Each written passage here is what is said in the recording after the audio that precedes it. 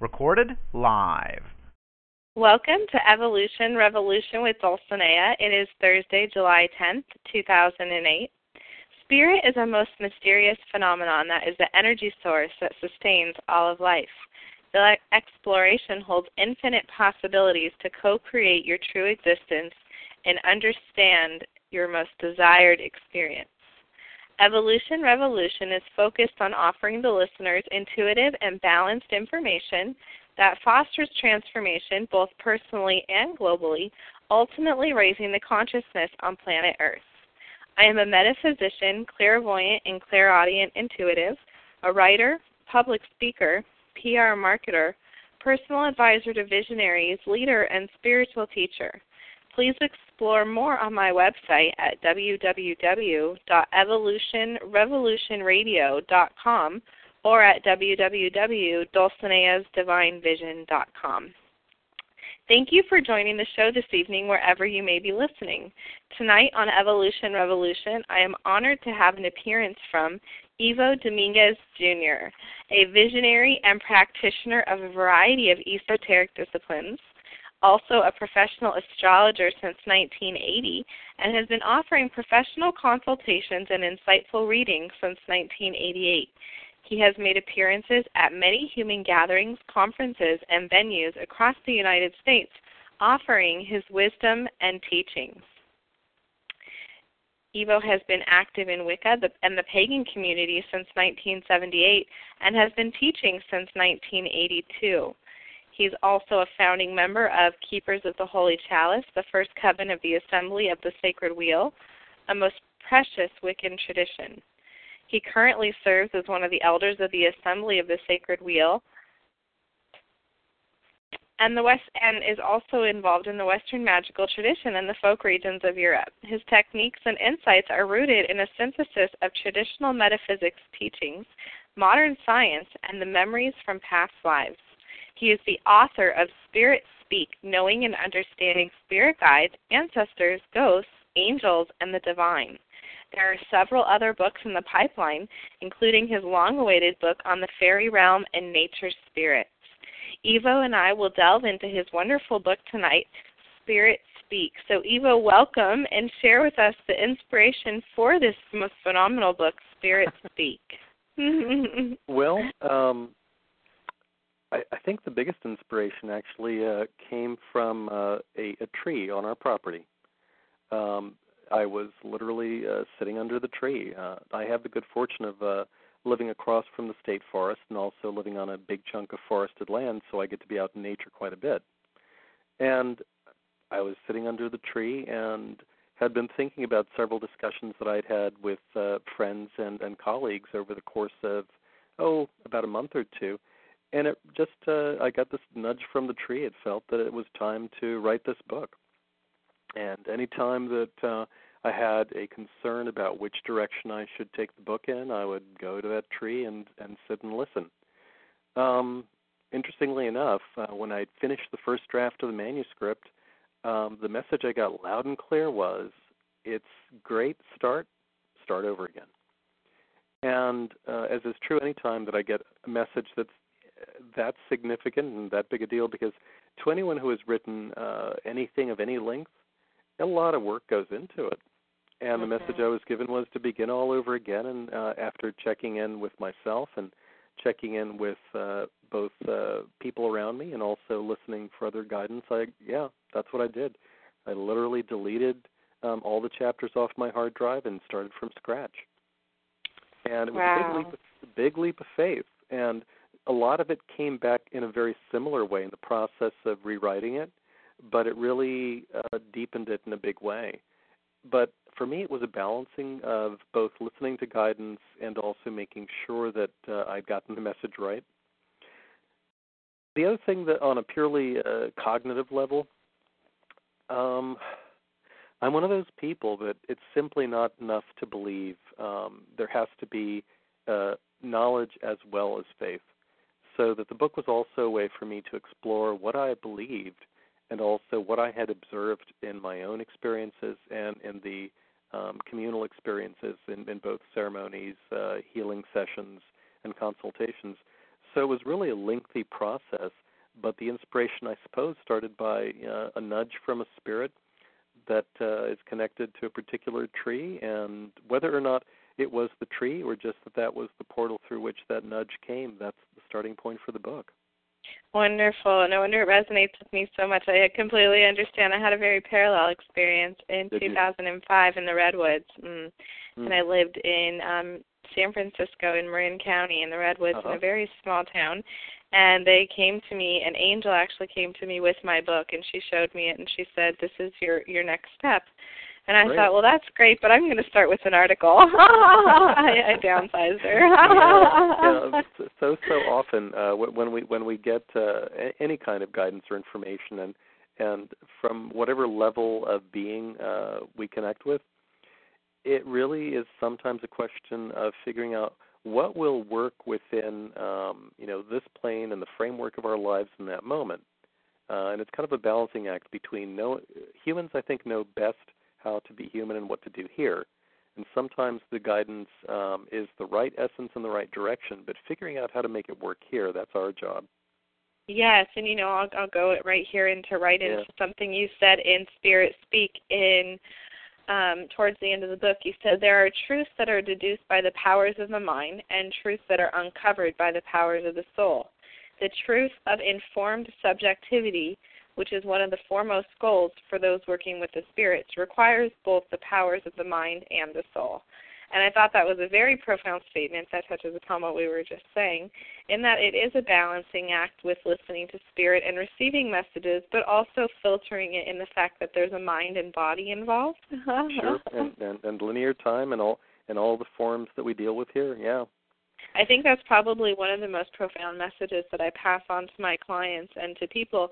It's like they want to, in a sense, they want to surrender their life to spirit and remain unaccountable for the outcomes, because then they can just blame, well, it was that spirit guide again.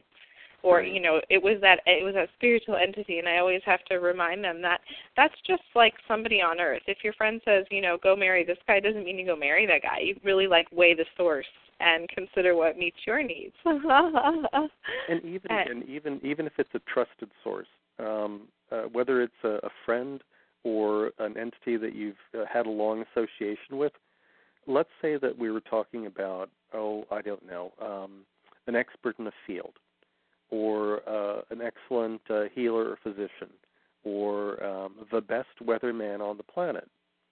The bottom line is, even the best is only going to be able to make maybe an 80-85% accurate guess, because so long as you are implementing it, it's got to be filtered through the lens of who you are. And even if any being that we are likely to have a clear contact with has to frame it in ways that we can understand. And that limits the accuracy, even if they're really accurate.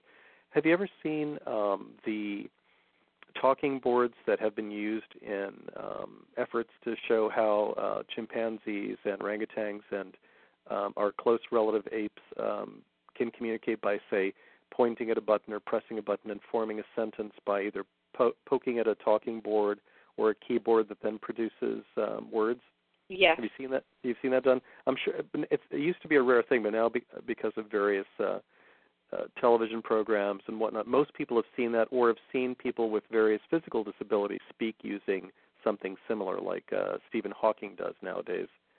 Well, when a being that doesn't have a form such as ours is trying to get our attention and speak to us, it's almost like they're rummaging through whatever surface of our thoughts they can reach, whatever places we store words and images, and pointing and poking at those in the same way that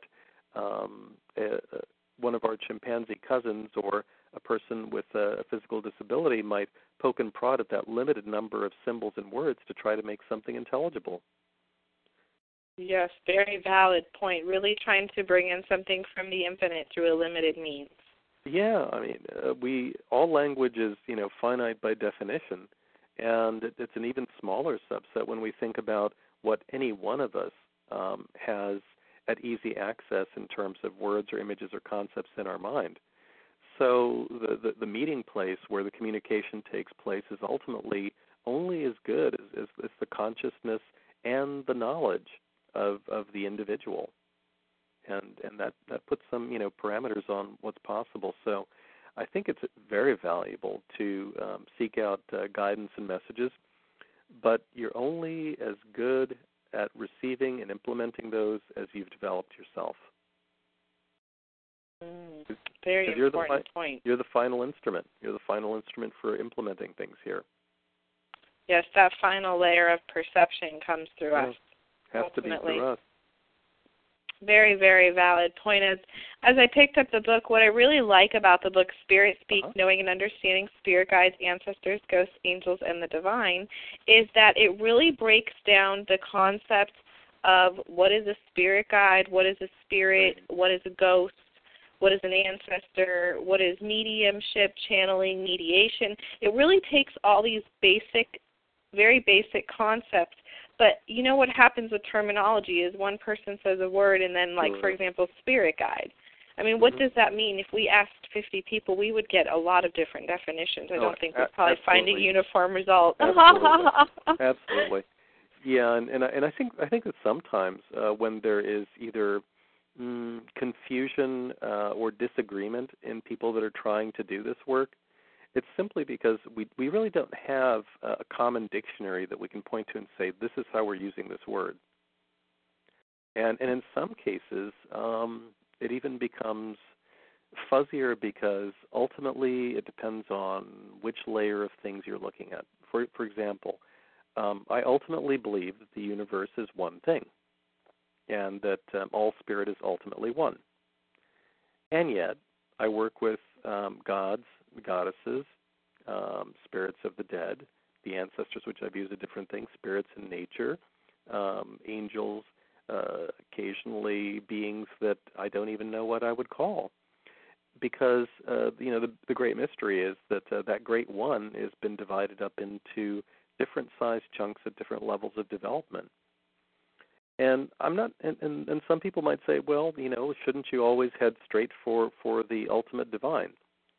And I would say that it may be that for some that might be a beautiful, wonderful thing, but you have to be properly equipped. Let me give you an example. Let's pretend have you ever been to a gallery opening or an artist opening? Certainly. And there, and here you are, and there's a bunch of people wandering about, having all the free, broccoli and cheese and crackers and wine or juice or whatever it is that they're serving. And I actually have friends that's how they survived college. They went to every art opening, and that was their dinner. That's great. but and occasionally the artist will hang out and kind of incognito because they really want to see how people are responding to their paintings. Let's say it's paintings, for example. And let's say that it's a great success, and there are a lot of people going around and looking at these beautiful paintings and going, wow, or whoa, that really moves me, or dude, or some kind of unframed sound that means, wow, that's just amazing. Which, of course, makes the artist's heart flutter, and they're all excited. But, after a while, that gets kind of boring. And then they wait, and then they wait. And then finally, in the corner of the room, they see somebody who's walking around and cocking their head to one angle or another. And then they start saying to nobody in particular, wow, I really like the way that the warm colors here lead you to the cool colors, and how the stuff in the front has just enough shadow on it so it pops out. And if I step back further, I can see how there's like a whole zigzag progression from the front to the back. It's somebody who's actually getting what the painting's about. Yes. I think that the artist, whether you consider that to be the ultimate divine, or the particular god or goddess, or the particular deva or nature spirit that made that little valley look the way it did, you know what? They love it when people ooh and ah, but it really, really excites them when somebody gets their art. So I guess one of the things I would say in this time when so many people are exploring and growing, that perhaps it's important to balance also, yes, be excited, enjoy, just experience, be in the now, and all those, good popular phrase of the moment things. But also realize that it's only by understanding and knowing with the linear stuff, the cognitive stuff, and getting that then you have a deep enough appreciation so that you're actually really communing with things. Because the artist, whether it's one of the big guys or one of the small guys, appreciates it the most when it's an informed criticism or an informed appreciation. I would have to agree, and immediately I think of A Course in Miracles. One of their statements says that peace comes through understanding of the mind. And that really just goes to show, again, that balance of that human side and really the importance of understanding in the human experience to bring that experience of that eternal peace, that essence of who we are forever, back to earth. And so understanding for me, when I personally have a very scientific background, when I first came across A Course in Miracles, I think that was one of the statements that went onto a note card. Well, that's interesting. To really help grasp the concept and feel okay with the fact that as I understood, I would become more empowered and be able to understand myself and others at a greater depth versus just that first or second layer. Yeah. Very important. So we're speaking with Ivo Dominguez Jr., and I'd like to let you know you can explore him on the web at www.ivodominguez, DOMINGUEZ, jr.com. Again, www.ivodominguezjr.com. Great. So tell me the evolution of your experience with non-physical beings that helped to shape your path. Well, I guess if I had been born a number of decades later, I'd probably be labeled an indigo child or a star child or any of the other names applied to the rash of kids that are a little extra special. Sure. From the time I was a child, I was always seeing things, and when I was little, I assumed everybody else was seeing the same glowy colors around people and things moving around, and after a bit, I started figuring out that not everybody's invisible friends were real. And that came as a shock. I have a really good memory, so I actually remember way, way, way back into my childhood. And I suppose I started quieting up a little bit about sharing what I was seeing and feeling. But for me, it wasn't a choice, honestly. I remember when I was a child, we were visiting my paternal grandfather, and I got told in no uncertain terms that he was going to die while we were visiting. And I wasn't particularly sad because I didn't have a fear of death at that point either. And I just made it a point of making sure that we got out the tape recorder and we recorded some conversations with my granddad, and everybody thought the kid wanted to have them play with the microphone and the tape recorder. It was an old reel-to-reel because it was a long time ago. And Granddad passed that night in his sleep, perfectly peaceful, didn't even wake up my grandmother that was next to him, passed peacefully in his sleep, which is a great way to go. But in the next day, I wasn't surprised, and I wasn't particularly sad, which on the one hand, that made things rather uncomfortable for my family. But on the other hand, it kind of proved to me again that, I guess I should listen to these things and I should pay attention. I would spend lots of time outdoors when I was a child until it was, getting dark and they were yelling for me to come in. I was always outside. So I spent quite a bit of time out in the woods, out in nature, and listened very intently there as well. So I suppose for me it was always there. I was raised, they tried to raise me Catholic. It wasn't quite standard issue Catholic because I'm Cuban. So, and Cuban Catholicism is not quite the same as the Catholicism in the States. It has a lot more validation of our connection to those that have passed on, for example. Okay. It also, and also as a child, I honestly didn't see what the difference was between lighting candles and putting them in front of little statues of saints, and lighting candles and people that were putting them in front of other things. And so, what's the difference between the good Christians and the heathens? So by the time I was very disillusioned by church, and by the time I was 10, I thought of myself as an atheist. And by the time I was 11, I knew that it wasn't possible for me because I had had too many verified experiences of either dreams or outright visions, or looking at somebody and seeing something in their energy that would happen shortly thereafter. So for me, it really wasn't a choice. So then I said, fine, I have to find a religion that works for me. So I went on a long journey of going to lots of different churches, a couple of synagogues. Didn't ever get to a mosque as a child because there simply weren't any nearby, but I read the Quran as well, and ultimately decided that the flexibility inherent in an emergent religion like Wicca made most sense for me. But I'll tell you, I think of religions in the same way that I think of the cuisine that people prefer.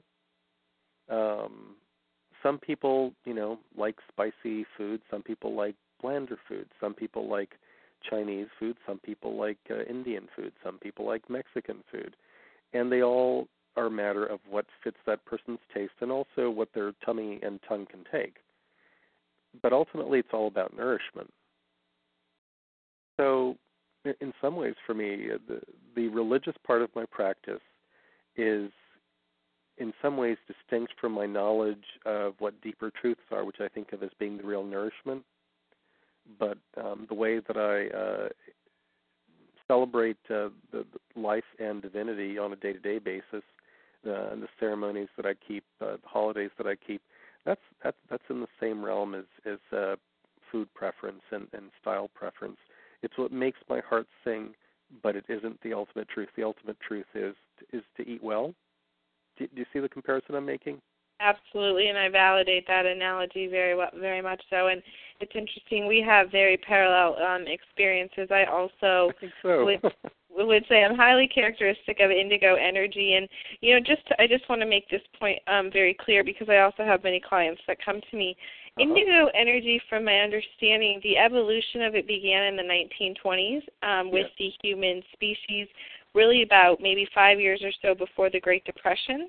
And it was to really catalyze us into our spiritual essence at a time when the greatest power hold in the world hit an economic decline that couldn't be go unnoticed. And so it really gave an energetic gap for indigos to enter. And so each decade there would be maybe 10% and then 18%, and there was just a gradual increase. So part of my journey has been meeting indigos from the age of, birth and 3 months old to in their 70s and 80s.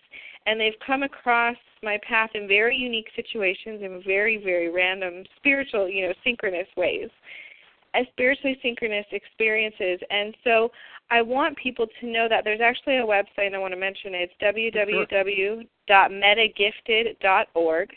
And they have 25 adult indigo characteristics on that website. So I want people to understand that the indigo phenomenon that is so hyped up is very accurate about the children. However, it's also very clearly defining what many of us are experiencing and can help many understand their role and feel the validation that, yes, they did see those spirits when they're little, and yes, they are here to lead the revolution for these highly gifted children because they understand them and can relate to them. Sure. Yeah. When we think about big changes in the world, and depending upon which beliefs you adhere to, it can be described different way. But a lot of people have a fair consensus that we are, in the midst of a great transition of one kind or another. And you can label it whatever you like. But, one of the things that I believe in, and this is as much a borrowing from science as anything else, the bell-shaped curve is everywhere. And part of what happens in evolution is that bell-shaped curve where, in the middle you have most of the people, and that's technically the middle, the average, the median of where people are. Evolution is just about moving that whole curve forward so that the middle ends up in a higher place. But there's always that leading edge that starts like almost nothing and then begins to zoom up and grow. And I think that if you're talking about the population of people that experience certain things, the transition is also about that bell-shaped curve of humanity moving forward so that more and more people cross the border into which they begin to experience other parts of reality. Yes, there will also be people that are on the other side of the curve that aren't feeling it yet. Very true. It's very true. And of course, I naturally, with the law of attraction, am attracting clients who want to understand, who want more information, who want to know why they've experienced this or why they're dissatisfied with their career choice or whatever their experience may be. And generally what I'm finding for myself is I'm attracting the people who want to feel the validation of those indigo characteristics because, again, Right. Your book ties into this theme very strongly. Spirit speak. What we're doing is speaking with spirit since we were very young, the indigo energy, the more highly evolved souls. And so they're looking for that information and, that more importantly, the validation that, yes, I am talking to spirits. Yes, when I meet people, I can read them like I would read a book, but it's energy. Right. I don't exactly know what to do with this quite yet, but yes, this is occurring. These sorts of phenomenon. And for me, it came very eloquently through academics. I had a photographic memory, but I couldn't understand why. I mean, it was just grace, Right. and so I learned it through a very traditional perspective. But once I shifted into the spiritual realm, I mean, I jumped in with both feet and went, I always could see pictures. Now I get why. I'm clairvoyant. Right, because that's your native language. Yes, it's my spiritual truth. Right. Yes, and so again, many, many, many people are awakening to this. It's like you said, if the 2% and the tails are leading, it's just a domino effect. It's a trickle. And so the book Spirit Speak is a great tool for people who are looking for that information, that validation, that understanding. And what I really like what you do in the book, again, is you do a great job at organizing the spiritual paradigm from a very educated and thorough perspective, and educated meaning personal experience integrated with that scientific, energetic background. And then also break down really simple terms. Like when I was reading through the book, I was so validated because, of course, I'm clairvoyant, and people say, what do you call yourself? What are you? Are you a medium? Are you an astrologer? What are you? And I'm like, well, I'm not an astrologer because I was adopted, so I don't really know my birth time. So that was never really, relevant for me. So that wasn't, unfortunately, I didn't grab that one. But, okay, I'm really clairvoyant. I meet people, I can read them, and I can, tell you their motives, their experience, what they think about their family, their life, their career, their children, what their telepathy. I could tell you what they're thinking about situations occurring in the moment. I'm having all these experiences, and what I really found is that I experience mediation. I'm not really channeling. I never have channeled. No. And I don't go, and I am a medium. I can see when spirits come into my 7th chakra and try to help me with the information or just show me information clairvoyantly, using mediumship through pictures. I do that, commonly, but it's always very organic. It's not something that I'm even very conscious of. It happens, and then I think about it.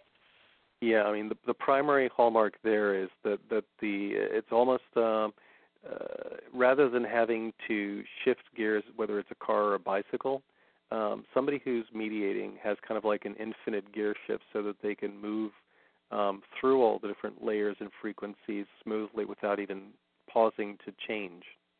It's a completely smooth and organic process. I guess there's, one of the things in the book that I tried as best I could is to be as friendly and as open to all the different systems of belief and practice, but at the same time, I did try to create some boundaries. And I'm pretty clear that I don't tell people this is the way you must define things, but for the purpose of the book so that we can have a real discussion, can we agree to these terms? Now, that doesn't mean you have to adopt them, but I find that it's very valuable. One thing true also in the book is that I bring up quite a bit of information about not only the benefits but also the risks involved. And it's kind of funny, and I think sometimes it's because there's such a separation between spirit and matter psychologically for a lot of people that that they forget that everything that we learn or know about the physical world has its analog in the spiritual planes.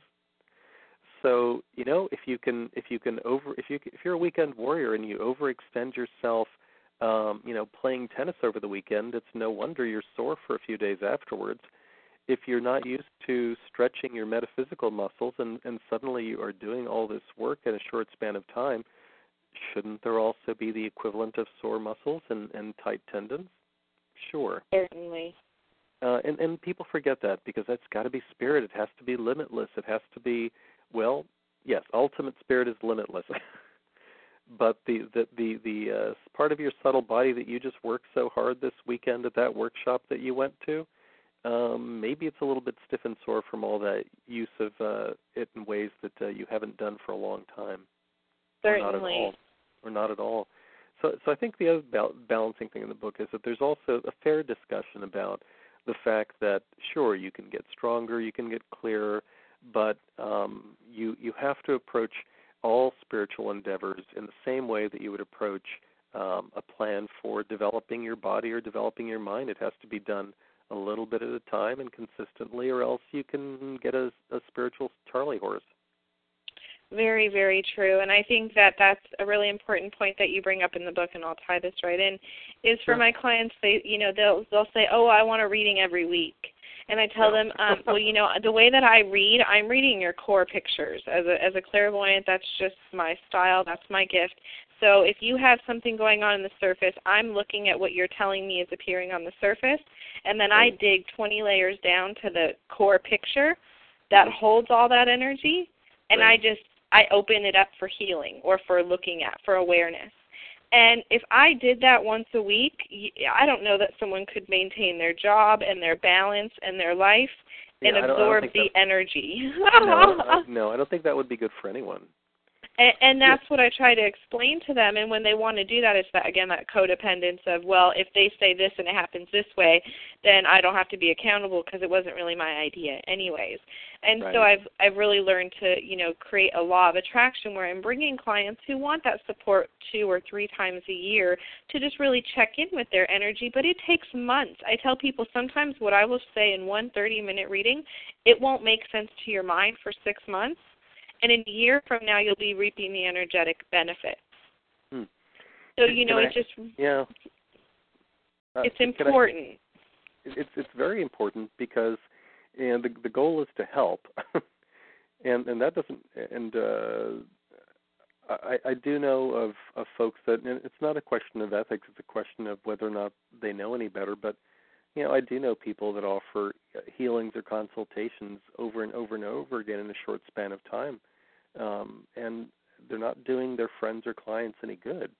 I fully have to agree, and it's not a judgment here. The point that I was trying to make is, or what I'm tying it into in the book, in Appendix D, you have a meditation. The dream of a tree path working. And I thought it was beautiful, and I thought it was really ethical and valuable that you mentioned to do it once a month to let the energy resonate and integrate. Yeah, it would, no matter how wholesome something is, like water's good for you, but too much of it in a day will kill you. Yes. And it doesn't matter how good something is for you. It's all about the proper amount of anything. There's also, it's my belief also, and I mentioned it in the book in a couple of different ways, that, we tend often to be very human-centric, but, we're not the only ones that live on the planet. And I'm not just talking about the plants and animals, but also the beings that are, spiritual beings that are attached to this place but are not in physical bodies. And they all have a say as well, or certainly have their input as to what happens over the course of the next few decades and centuries on planet Earth. So I think that the other thing to consider is that in addition to there being this growing number of people that are open to or have a desire to seek out contact with other sorts of beings and other sorts of realms of consciousness, it goes both ways, and there are a lot of people that are being nudged, prodded, encouraged to open up, or at least to receive a message from the other direction. And it creates a bit of turbulence because we have people that may or may not be ready getting the call from someone or something. And we have people that are ready that are also seeking, and that creates a different kind of friction. Sure. Anytime there's a major transition within, the human species, it really, in a sense, just like it would be on a personal level when you go through a major transition in your life, there's, in a sense, a hurricane effect. There's a lot going on in the air and a lot, and not in jeopardy, but not in its place. So there's not a lot of stability. But it's like with an organic chemistry reaction, it's like the chemical reaction has to be displaced to create a more stable, resonant outcome. Right. To create a higher, or actually would be a lower energetic vibration in terms of organic chemistry is the desired outcome. And so it's just that the message is it really, there is that need for that shift, that alchemy to create a more grand outcome. And there has to be that question and that turbulence and that unknowingness. But with tools like your book, Spirit Speak, and all the other great messengers and spiritual teachers that are crossing the planet, it's just keeping focused on the desired direction and keeping ourselves in tune with what serves the higher good. And I think, again, in the book, there's a great quote that you said, what spirit beings are upholders of the health and balance of the universe in your belief system? Get to know them. They are important. So I think if each of us on this search took that question into accountability, what spirit beings are upholders of the health and balance of the universe in your belief system? And I know for me it's the angels, the archangels, the ascended masters, and of course the creator, the source of all of life, for me on a physics level. And so that just is really just about using that higher energy vibration and really connecting with the truth for me. And so I think if each individual on their journey was able to tap into what the spirit beings are, who are they, and what are they doing, and what is their purpose. And I think your book, Spirit Speak, again, offers great tools to understand the levels of deity and to understand how to work with the angels or the archangels or the goddesses or the god. And just, again, like you said, using operational definitions within the paradigm of the book just to make meaning. But people can feel free to shift them as needed if it doesn't, align 100% in their own perception. But it was. Go ahead. Go ahead. I think one of the things that something we mentioned a few times, and you brought up my phrase, informed subjectivity. The only true objectivity that can exist is when we are one and the same as the totality of things. When you are truly one with the divine, then you have objectivity. Last time I checked, not too many of us are there yet.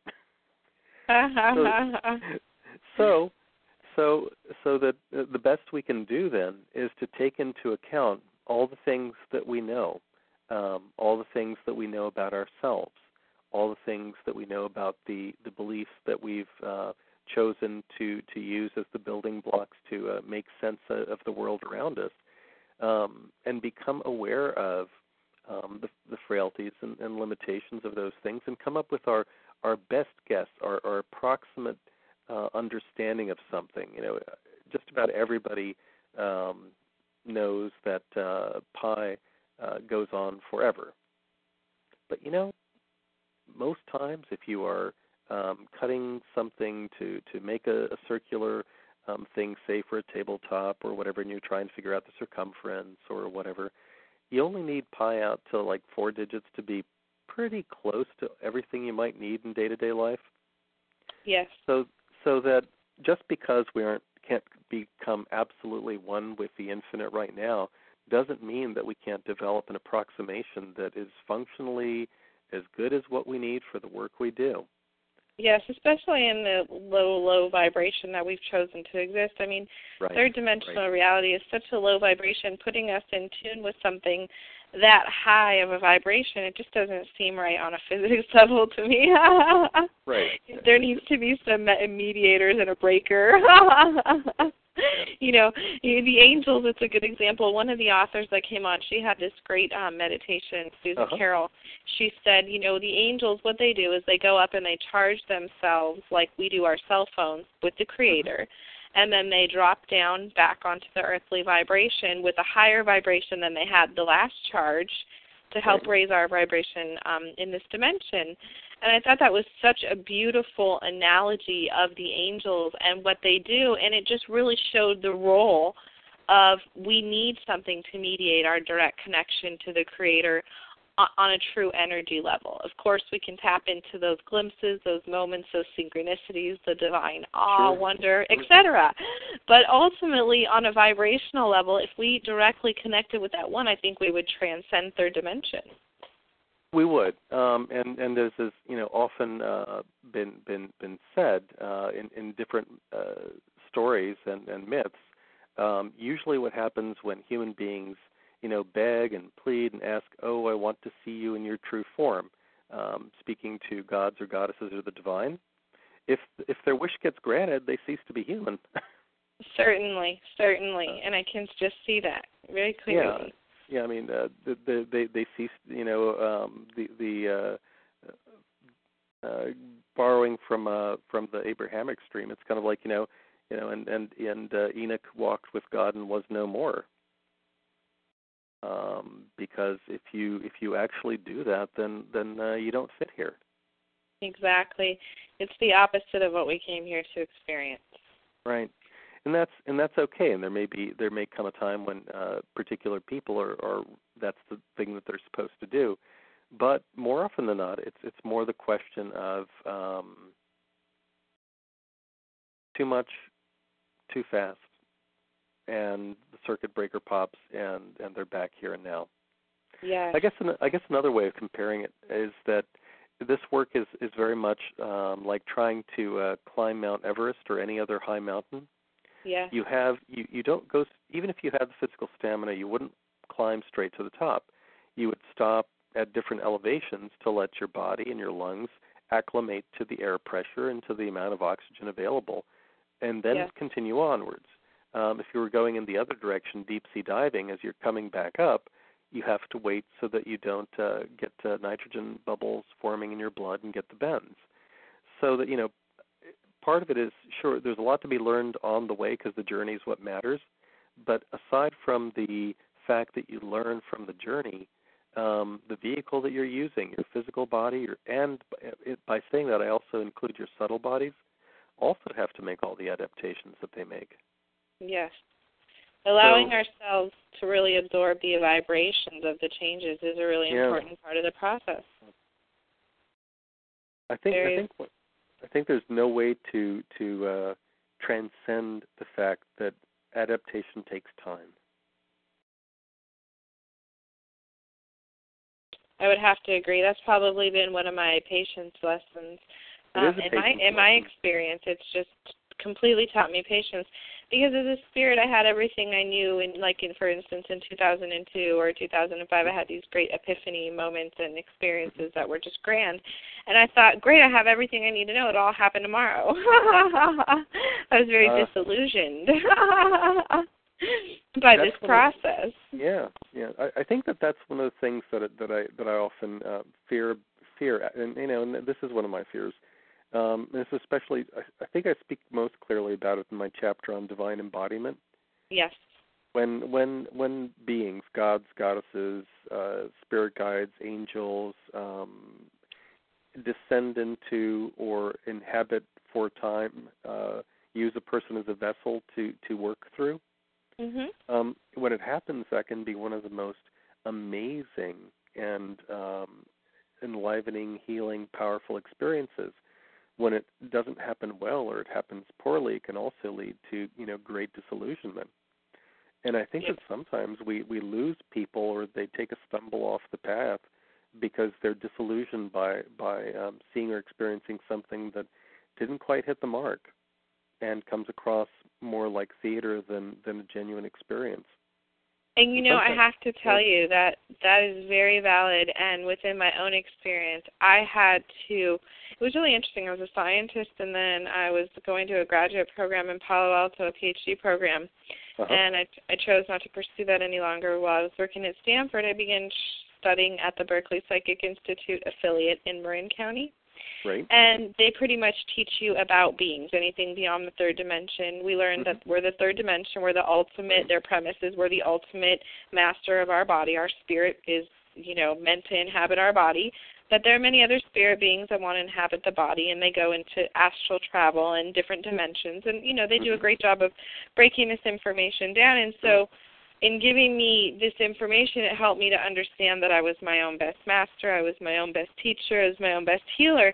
And what I found is that in my process, I started encountering everything other than what I was, which was light and angels and just this, I mean, within my own self, when I see my spirit, as a spirit being, I'm very tall, I'm very indigo, it's a very beautiful essence. And then I was going into these environments where I was seeing black, yucky things with red eyes, and there was just, the opposite of what I was hoping to experience. And what I found was Spirit was teaching me discernment with what energies I'm working with, what energies I allow into my space, and then also realizing my self-empowerment, that even if 6 angels are sitting over me with a book, if I want to go do something different, if I want to go be an accountant, they're going to support me. The book will be there. And so I think a lot of people think, oh, well, it was an angel, I have to listen. that hierarchy, that religious programming or, illusion. And so I think part of learning spirit is understanding that there are spirit guides in the light, there are spirit guides in the dark, there are spirit guides on all vibrations. And just making sure that you know what vibration you want to resonate with and that you want to carry forth so that you can discern, just like with people. There are good people in the world, there are bad people in the world. And spirit is, I think, very much the same. Yeah, I think that the best way to look at it, probably most of your listeners have heard some variation of the Hermetic axiom, as above, so below. Yes. And usually the phrase is expanded with as above, so below, but in a different manner, or the wording varies a bit from tradition to tradition, but the idea is pretty much the same. All right. Well, if you look around the world, there are people that are, full of pain and anger and fear. There are people that are joyful. There are people that are working hard. There are people that are everywhere on the full possible spectrum of ways to be. And some of them are even in that nasty category that we might consider to be a sociopath. Well, my take on it is that the vast majority of the beings that are out there that are not physical are just like the human race in the following sense. I agree.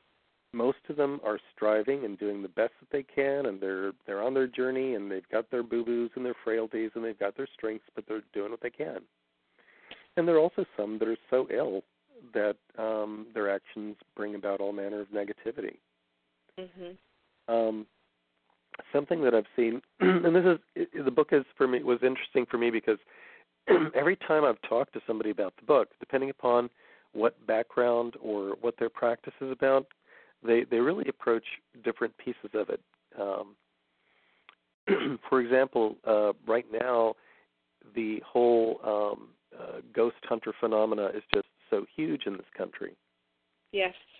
And in part that, on one level, that really, is a positive expression in the sense of more people awakening and exploring and realizing that there's more than the physical world, et cetera. So on one hand, it can be a positive thing.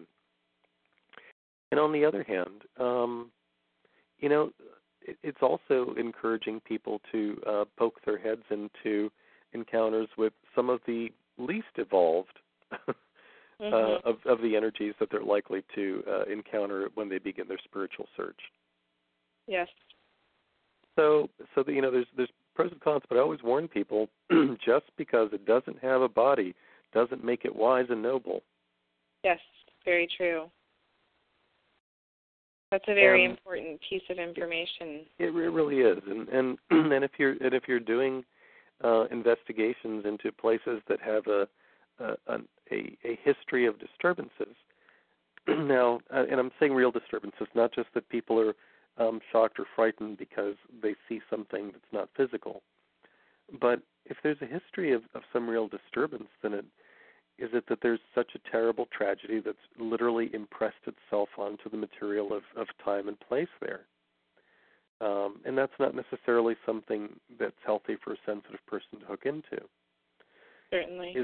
Is it truly a living spirit, or is it merely a recording? Though I'll also point out something else to them as well, in that, time's not a very simple thing.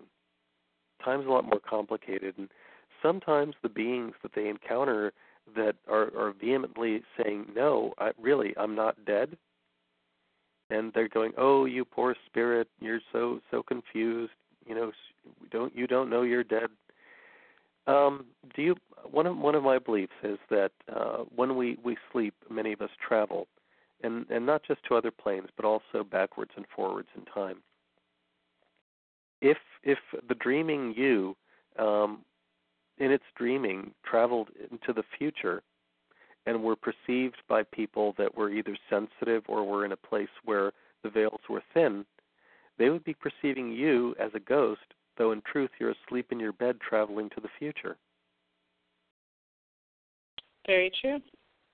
So the other thing to consider is that when encountering beings that appear to be human, there's a lot of consideration, and not just to automatically have folks assume that they actually know what's going on. It may be indeed a traveler from another time, that there's a reason why they're there. It may be that it's just a broken tape loop. It may be that it's an unpleasant being.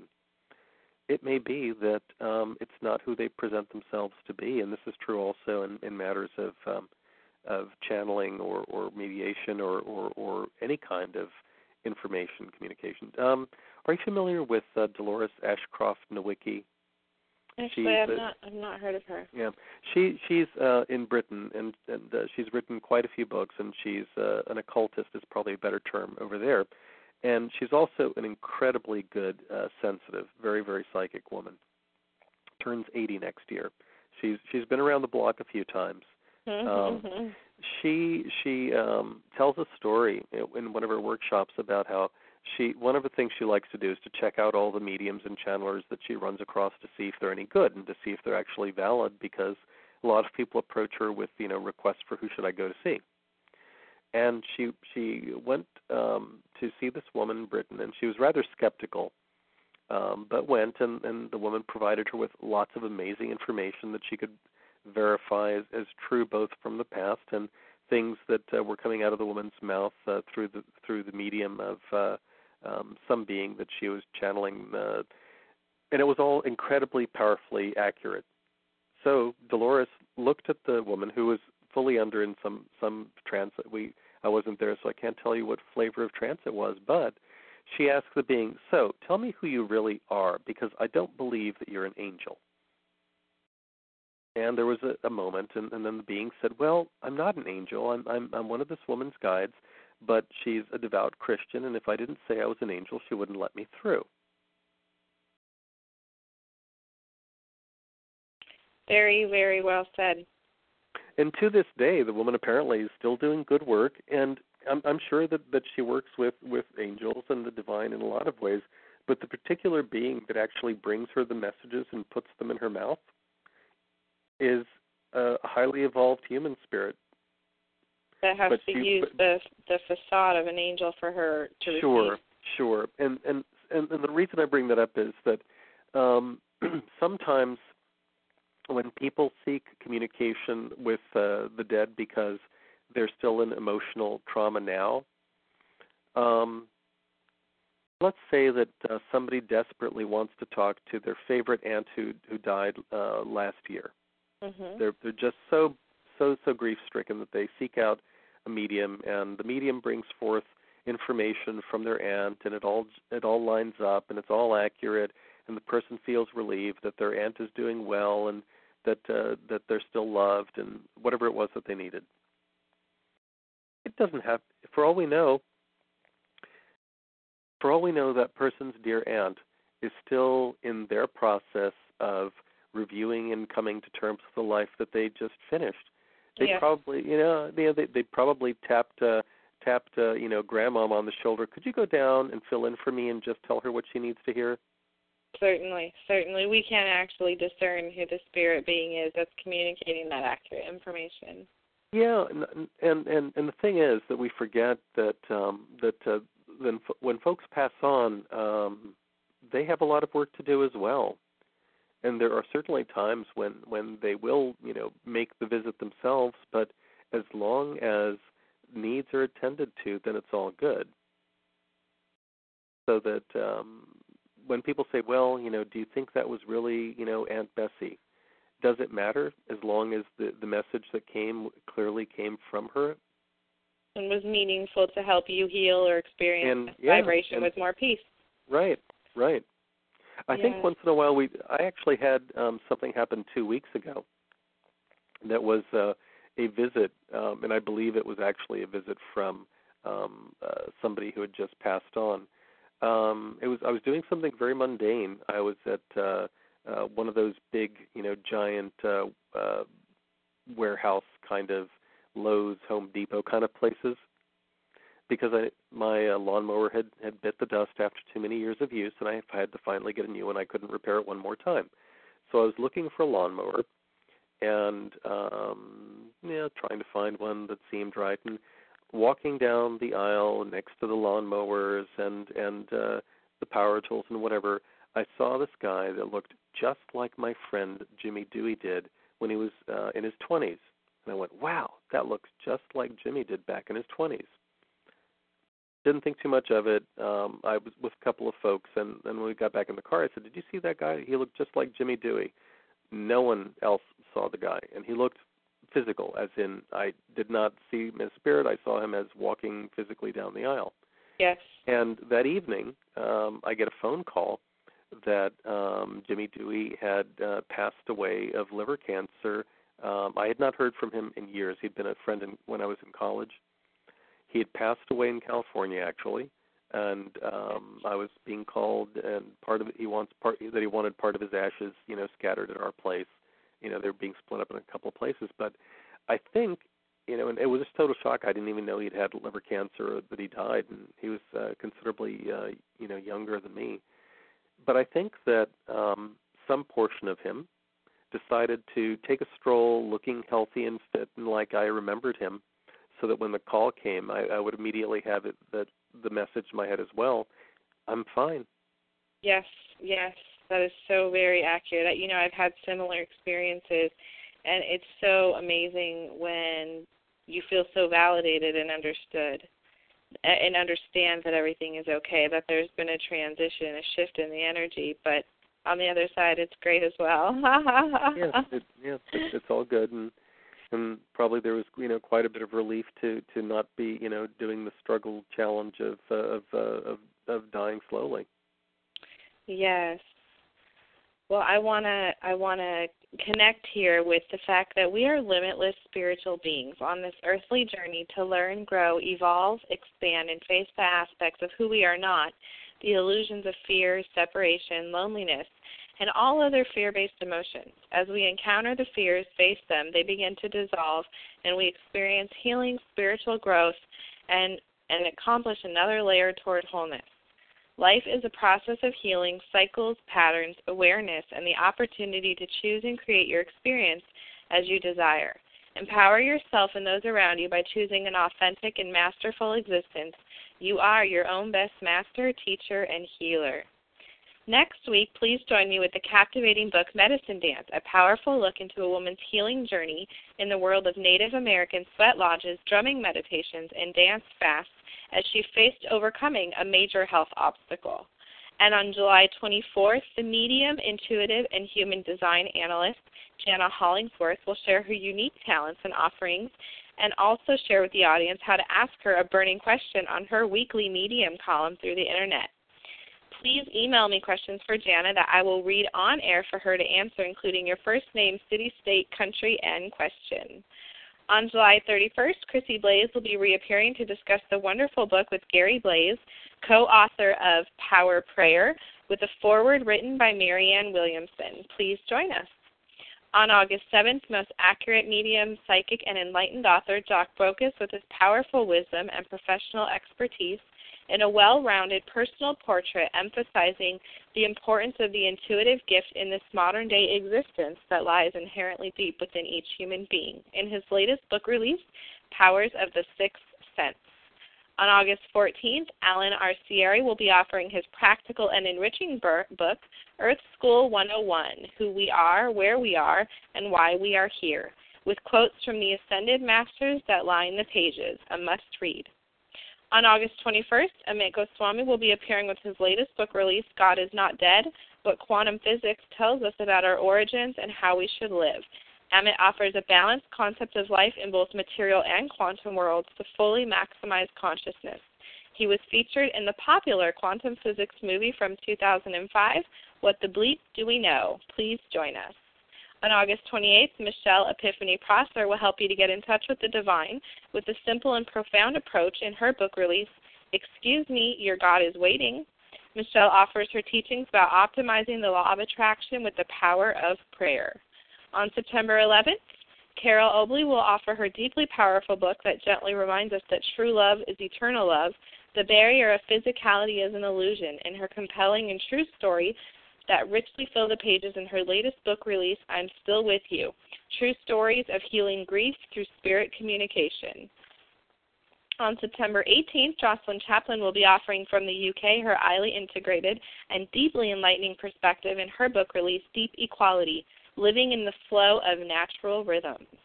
On October 16th, Robert Schwartz will be appearing with his wise and insightful perspective on pre-birth planning, or a spirit's look at the events and people that one will experience during their human existence through revealing true stories and a strong emphasis on Robert's personal experience in the book release, Courageous Souls, Do We Plan Our Life Challenges Before Birth? You can purchase all of our authors' books at Amazon.com, www.amazon.com, or you can link up to their individual websites through the Evolution Revolution homepage. Please join me in the upcoming weeks on the new revolutionary independent production of Evolution Revolution. Additionally, please explore the Evolution Revolution archive shows with inspirational authors that can be found at www.evolutionrevolutionradio.com under the Evolution Revolution tab and in the blue TalkShoe player boxes under Select a Past Episode. They can also be found on clicking the TalkShoe link under the header. The archive shows are available 24 hours a day to listen, download, or just for the moment at no charge. The archives include amazing talent such as Michael Skarowski, Dr. Susan Carroll, Karen Sawyer, Dr. Daniel Condren, Dr. Laurel Clark, Gary Zukoff and Linda Francis, Dr. Adrian Windsor, Chrissy Blaze, Neil Donald Walsh, Taylor Wilshire, Dr. Barbara Condren, Jeff Brown, Anna Maria Hemingway, Charles Virtue, Michael Tamura, Marla Martinson, Michael Brown, Richard Blackstone, David Robert Ord, Megan Skinner, Dr. Lisa Love, Jennifer Weigel, Dr. Betty Youngs, Paula Marie Jackson, and myself. Please share Evolution Revolution with others who may desire to join us in the future for an enlightening experience. I am a metaphysical teacher, healer, and spiritual counselor who offers clairvoyant readings via phone, allowing me to connect with people anywhere. You can explore my clairvoyant reading page on the website at www.evolutionrevolutionradio.com, which includes testimonials from clients and my contact information. A divine and spiritually enlightening experience awaits you. Co-create with Evolution Revolution. We are seeking partners to help Evolution Revolution evolve and expand to even more people across the globe. If you are interested in partnering and supporting the rapid development of Evolution Revolution, please email me on the Contact Us page at www.evolutionrevolutionradio.com and let me know of your interest. I look forward to hearing from you about the infinite possibilities to co-create in the highest light and with the grandest intentions. Thank you for joining Evolution Revolution this evening with my honored guest, Ivo Dominguez, Jr. Thank you so much, Ivo. I appreciate you coming on and sharing your wisdom in your book, Spirit Speak, Knowing and Understanding Spirit Guides, Ancestors, Ghosts, Angels, and the Divine. Thank you so much. It's been a great experience. Wonderful. We look forward to hearing from you in the future. Oh, I hope so. And check out my website. It's got a lot of goodies on it, including upcoming workshops and appearances. Great. That's at www.evodominguezjr.com. Much gratitude to you for listening and supporting the new and revolutionary independent production of Evolution Revolution Radio. I wish you all abundant peace, joy, miracles, and love today and always. Abundant angel blessings. Good night.